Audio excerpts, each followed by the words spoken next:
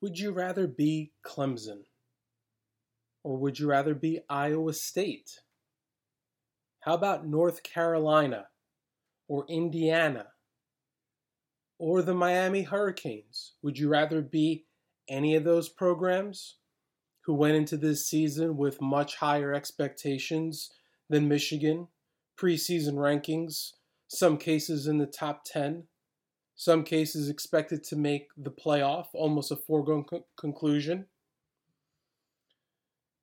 Would you rather be USC, a team that's already fired their coach? I would say if there were two coaches this offseason who, when they retained their jobs, that the national media lost their minds about, they were Clay Helton and Jim Harbaugh. Would you rather be USC? Let's bring it home. Would you rather be Minnesota? You know, some schools, you only blew out a MAC team. Well, some schools wish they blew out a MAC team. Some schools wish they just beat a MAC team, a bad MAC team. Remember when PJ Fleck would have been a good candidate for Michigan? Do you remember when Tom Allen, I can't believe I heard this last year. Do you remember when Tom Allen would have been a good candidate for Michigan, fire Jim Harbaugh in order to hire Tom Allen, in order to hire PJ Fleck? I remember. Would you rather be Nebraska, who just, another Big Ten program with a quarterback, former quarterback coaching the team, who is 2-3, continues to find a way to lose, and whose resume is not even close to what Mr. Jim Harbaugh's, Mr. Die Tryan resume is? Would you rather be Nebraska? Okay, folks. This is another episode of Die Tryan. I am your host, Daniel Mogollon. Joining me later today will be Alex Kirshner, a contributing writer for the Slate. He's also host Split Zone Duo podcast. He's going to come on to talk about an article he wrote prior to the Rutgers game, The Case for Believing in Michigan Football. So we're going to talk about the Wolverines and his article on Michigan, which appeared on 538.com. But first, let's dive into last week's game. And, I think you have an idea of where I'm going with the theme regarding last week's game. And, would you rather be, there's a lot of would you rather be that you're answering no to. You should be happy to be 4-0. Yes, the second half was atrocious. There is no denying that. But I'm going to try to look at this glass half full, as this team played phenomenal, better than anyone expected for 3.5 games. I'm not going to let one half spoil that. One half of football to spoil that, 12% of the season to spoil what was a fabulous 88% of the season leading up to that. They were outgained by Rutgers. I'm stunned. I was stunned watching it. I couldn't believe it. They were outrushed by Rutgers. The yards per carry was nearly 2 yards better per carry. Rutgers did a great job holding down both Corum and Hassan Haskins. Blake Corum averaged 3.2 yards per carry. Haskins only 3.4. There were no negative runs by the Michigan running backs, which was a little bit of a concern because of Rutgers' ability to penetrate. But that may be more of a byproduct of their running backs actually playing better than those numbers indicated, because these guys have excelled this season, picking up yards after contact, two of the best in the country. And the difference was, before this game, the offensive line was pushing, getting such a great push up front, and basically reestablishing the line of scrimmage to the extent that they didn't get to contact for three to 4 yards down the field. That was not the case against Rutgers. I was pretty surprised at the fact that they were not able to do a better job of dominating the line of scrimmage and owning the line of scrimmage, particularly on the offensive side of the ball. As for quarterback Cade McNamara, his overall numbers, 9 of 16 passing, 163 yards, which worked out to 10.2 yards per attempt, 18.1 yards per completion. Those are numbers you'll take any day. However, it was really a tale of two halves for the Michigan quarterback, who started out 8 for 10, and he ended up going just 1 for 5 passing in the second half.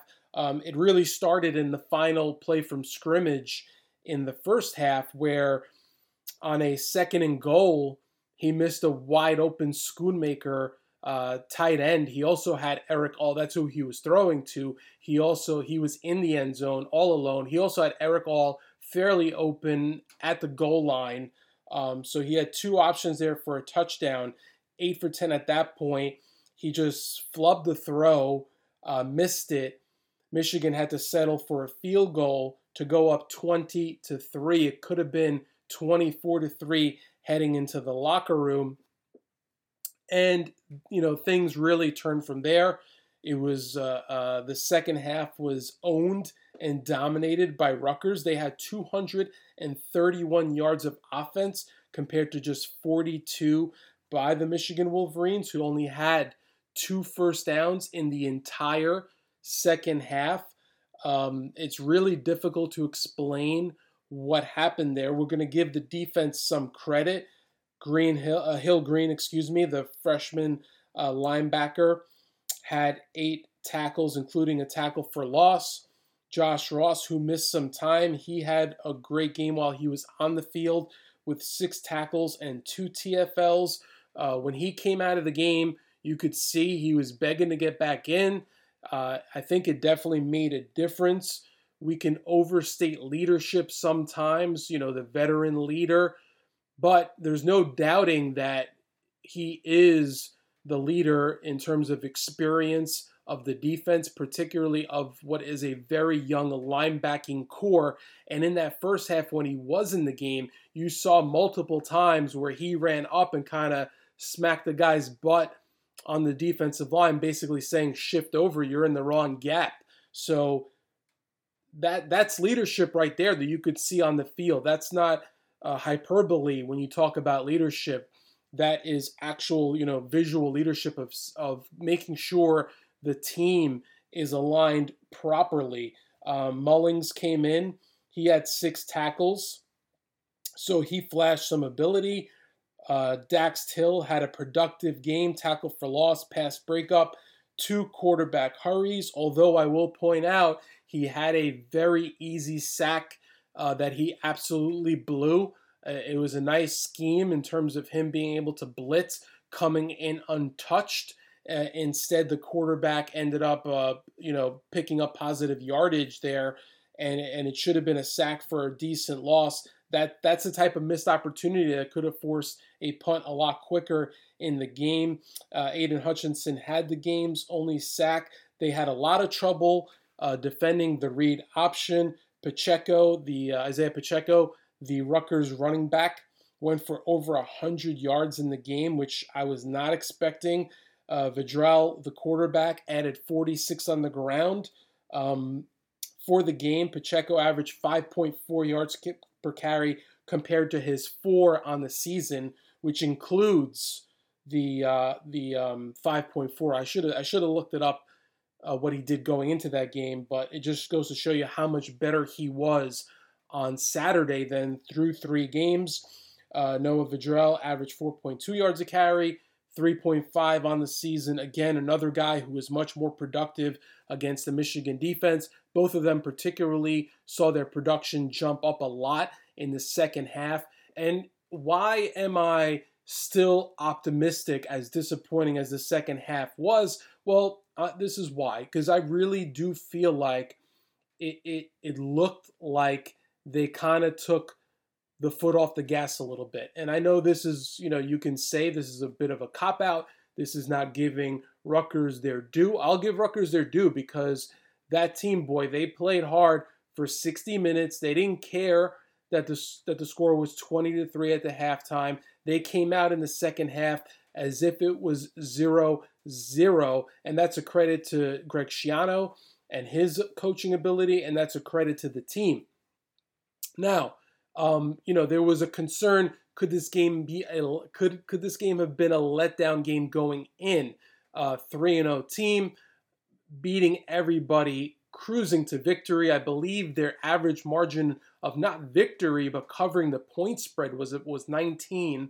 So they were just blowing everybody by, exceeding expectations. You had Wisconsin looking ahead. So was this a trap game? Was this a letdown game? Was this a look-ahead game?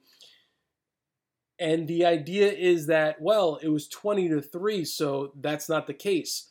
I talked about this on my other podcast, The Big Show, about how sometimes that does happen, where you're guarded against that letdown, and you make it to halftime, and things look good, and you kind of feel like, well, we accomplished not letting down.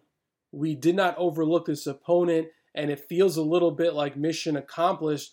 And it is possible to have an in-game letdown, not just going into the game where you have that great week of practice and, you kind of, as I said, take the foot off the gas a little bit, and the other opponent is all gas, no brakes. And then all of a sudden, the momentum is shifted and you can't just turn it back on, especially against a team like Rutgers, who, for their lack of talent, the strength of Rutgers is being a disciplined team, being a team that plays hard football, hard-nosed football, that when you're kneeling down will line up against you and fight off, jump off the snap as if it was a 4th and inches play with the game on the line, who, is coached up and knows what they do well and does it as hard as possible. So this was an opponent that, if that was the case, and we're going to learn more about it as the season goes on, if that was the case, but that could take advantage of that, and that could make up for some of the shortcomings and talent gap that Rutgers had going in. All right, now it's time. We're going to bring on our guest to dive a little bit more into Michigan football and take a look at this game as well as look at the season and where it might go moving forward. And joining us now is Alex Kirshner. He's a contributing writer at Slate. You can find him on Twitter at Alex_KIRSHNER, and he's also a podcast host. His podcast is Split Zone Duo. Alex, I'm ashamed to admit it, I didn't know about your podcast until last week, but I listened to a couple episodes. I'm in. It's part of my Sunday slate. There's only a couple that are on Sunday, so I'm excited to add another one to my rotation. And I just want to thank you for coming on today. Hey, thank you. Really appreciate you listening. And yeah, we'd love to have you. It's a college football podcast. We try to cover the sport in a unique way, the way others don't, and also do some writing about teams such as the Michigan Wolverines. Let's start there. 538, you had an article, The Case for Believing in Michigan Football, and that's what brought me to bring you on as a guest. And I really enjoyed your tweet before the game started, and that was, my biggest college football rooting interest today is for Michigan to win because I blogged about how good they are, and I don't want to become Michigan Twitter's main character today. Alex, I feel like I can now welcome you officially to the Michigan fandom. Well, thanks. Just happy to be nominated, to be honest with you. So tell us, Alex, obviously you wrote a whole column on this, and I want people to go out there to check this out. It's a very interesting column. It had me nodding my head saying yes a lot. Maybe that's my Michigan homer that you brought out in me. But what's the crux of the case? What's the case for believing in Michigan? What's the crux of it? I think the crux of it is that if you look at what Michigan did in its non-conference schedule, largely against teams that we don't think are that good, they blew them away in a way that they do not usually, not just in terms of their points, but in terms of advanced stats like expected points added. It really looks like Michigan has been playing, and with this, I wrote this before Rutgers, so that might change things somewhat. But like Michigan has been better than your typical September Michigan by a pretty wide margin. And obviously, Michigan fans know that September has not been the main problem here. So I understand that very much. But I do think that Michigan has shown some signs that it is a better team than it has been probably any given year since 2016. You can decide how problematic the Rutgers thing is for you. Of course, your mileage may vary on that. In the article, you talked about Harbaugh's offenses. So you talked about how the offenses have been good, but haven't been great thus far. Can this offense be great? And if not necessarily great, can they be great-ish? At least the best offense of the Harbaugh era? I think so. I think there's a chance. I think that the running game looks like it's really shaped up. I mean, this is still a top 15 team by EPA per game, which is an advanced stat that sort of goes through how every play affects your offense's likely output on that drive. It kind of parses, that a 10-yard completion on 3rd and 7 is a lot more valuable than a 10-yard completion on 3rd and 27. And sort of looks at the context and the down and distance that an offense faces. Michigan's graded out really well there. I think that Cade McNamara has appeared to be a better quarterback than Jim Harbaugh has had at Michigan, appeared to be. And, how much you can judge off of 4 games is very much up in the air. So I never purport to make any conclusions here. But, if you look at Michigan in a more charitable light than they're going to blow it because they're Michigan, which I can't blame anyone for thinking. There are some things to like here, I think is the main point. This is if you were able to forget about Michigan doing Michigan things at the end of the year, you would look at the fundamentals of this team so far and you'd think this is a pretty good looking team. This team could contend in the Big Ten. How do you feel about the Michigan team after that second half? As you talked about, they were a very crisp 3-0. They were nearly perfect for 3.5 games in terms of their production, but that second half was certainly a stinker. I mean, was part of you thinking, good thing they published that article last week? Because if I had to wait a week, I'm not sure if everybody would be on board with this. Yeah, there's a chance that I think in full disclosure, if I'd seen them struggle that much against Rutgers, I might have held off a little bit. I think that that's reasonable. And this is the thing, though, in college football. When you write about college football, when you talk about college football, this is a small sample size sport by definition. Michigan's 25% of the way through the season after 3 games. Now they're a third of the way through the season. You're getting pretty deep into this thing, even when you've only played 3 or 4 games. And, I certainly wouldn't stake my life on thinking that Michigan's going to be good, but at some point, your body of work's your body of work. Obviously, you have to see how they do against the Big Ten, but I don't think in general that there's anything wrong with, looking at things after 3-4 games in college football and trying to make your best stab at where things are heading. I think that's part of the fun of the sport, is seeing where those come up at the end of the year. Oh yeah, I think that's definitely part of the love of the sport. The ebbs and flows, the highs and lows are just so extreme from week to week in college football, like no other sport. I don't think any other sport can compare in regards to that. Alex, let me ask you about the quarterback. You brought him up, and he was a 4-star kid coming out of Nevada. We've seen some promising things, but the sample size for him is even almost ridiculously small, right? Because the Michigan, I think only the triple option teams have starting quarterbacks who've thrown fewer passes than him. I didn't check it this week, but going into last week, they were like five quarterbacks in the Big Ten through 3 games who had more passes in one game than McNamara had through the 3 games. He started out 8 for 10, so he kind of looked like in that first half that he could be the quarterback that could complement this running game. And while there were no chants for "We want JJ" from the student section on Saturday, should there be some doubts? Do you think that's something that people should start thinking about, is going to the 5-star quarterback?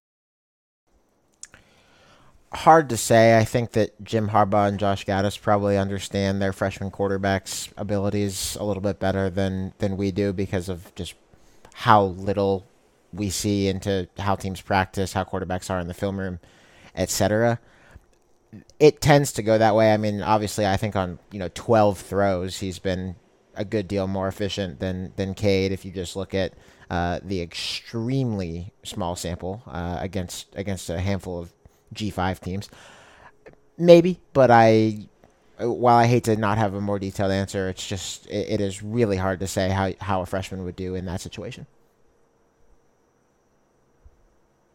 Part of what I really enjoyed about your article was you asked the question, why get too serious with a team that has hurt you? But if Michigan fans can stomach it, they should let themselves live a little bit. And that's kind of been my theme from week one.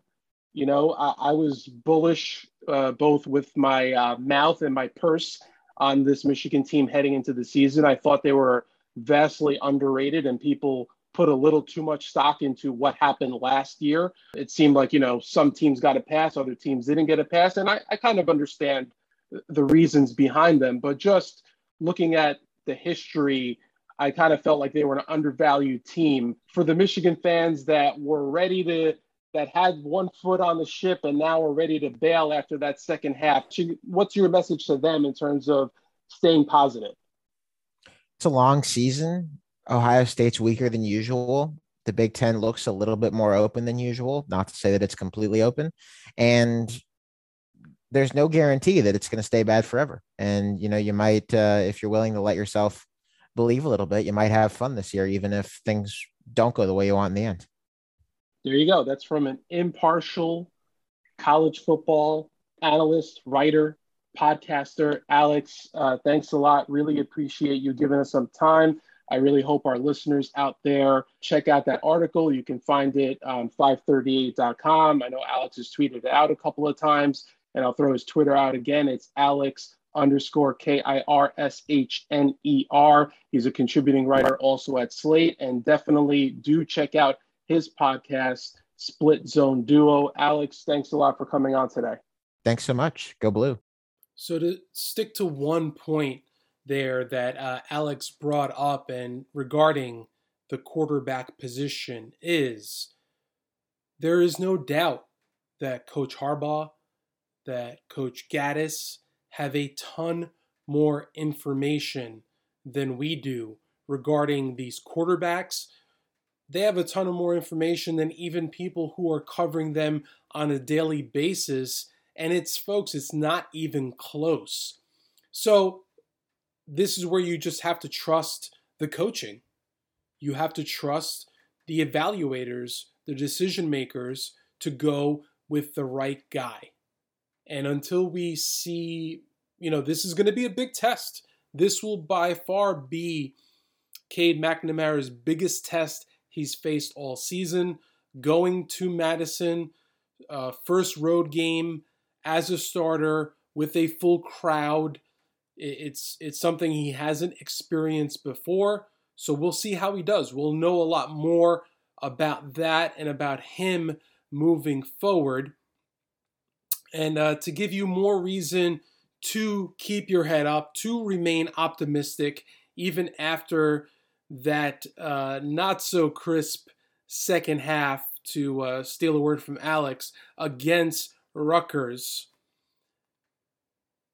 SP Plus right now has Michigan rated number 8. So they moved down a couple slots. I believe it was 6 last week, with the offense rated 17th, defense rated 8th, special teams rated 9th. PFF still has the Wolverines as number 3rd overall, with the 8th best overall offense, the 5th best running offense. Defensively, they rank 6th overall, 4th against the run, 7th when it comes to tackling. So, and then also ESPN's FPI has the Wolverines rated 7th a week after they were rated 6th, as they dipped a little bit below Florida. Clemson somehow is still ahead of them. So, these numbers, as Alex said, it's a small sample, and it's a sport that's, while I believe in the numbers and I want to use them as a guide, more often preferably to back up what you think you're seeing, or maybe make you question what you think you're seeing, not just to, blindly believe in what they tell you. But it is a small sample size. Even the 12-game season in itself is a small sample size, and within those 12 games, you have such a variance in terms of what does a performance against an Ohio State or Wisconsin at Penn State, how does that even compare to playing a MAC school, or schools that play FCS schools? It really so much is apples to oranges. It's unlike an NFL game to game rating basis, but the numbers tell you Michigan is performing at a very, very high level. I want you to be optimistic. I want you to live. I want you to enjoy the moment. Go into this Wisconsin game expecting to win, because there's no reason to expect anything else. We'll be back later in the week, folks, to talk about that game a little more in a little more detail. I am your host, Danny Mogo. This is Die Trying, hopefully emerging as one of your favorite Michigan podcasts. Go Blue.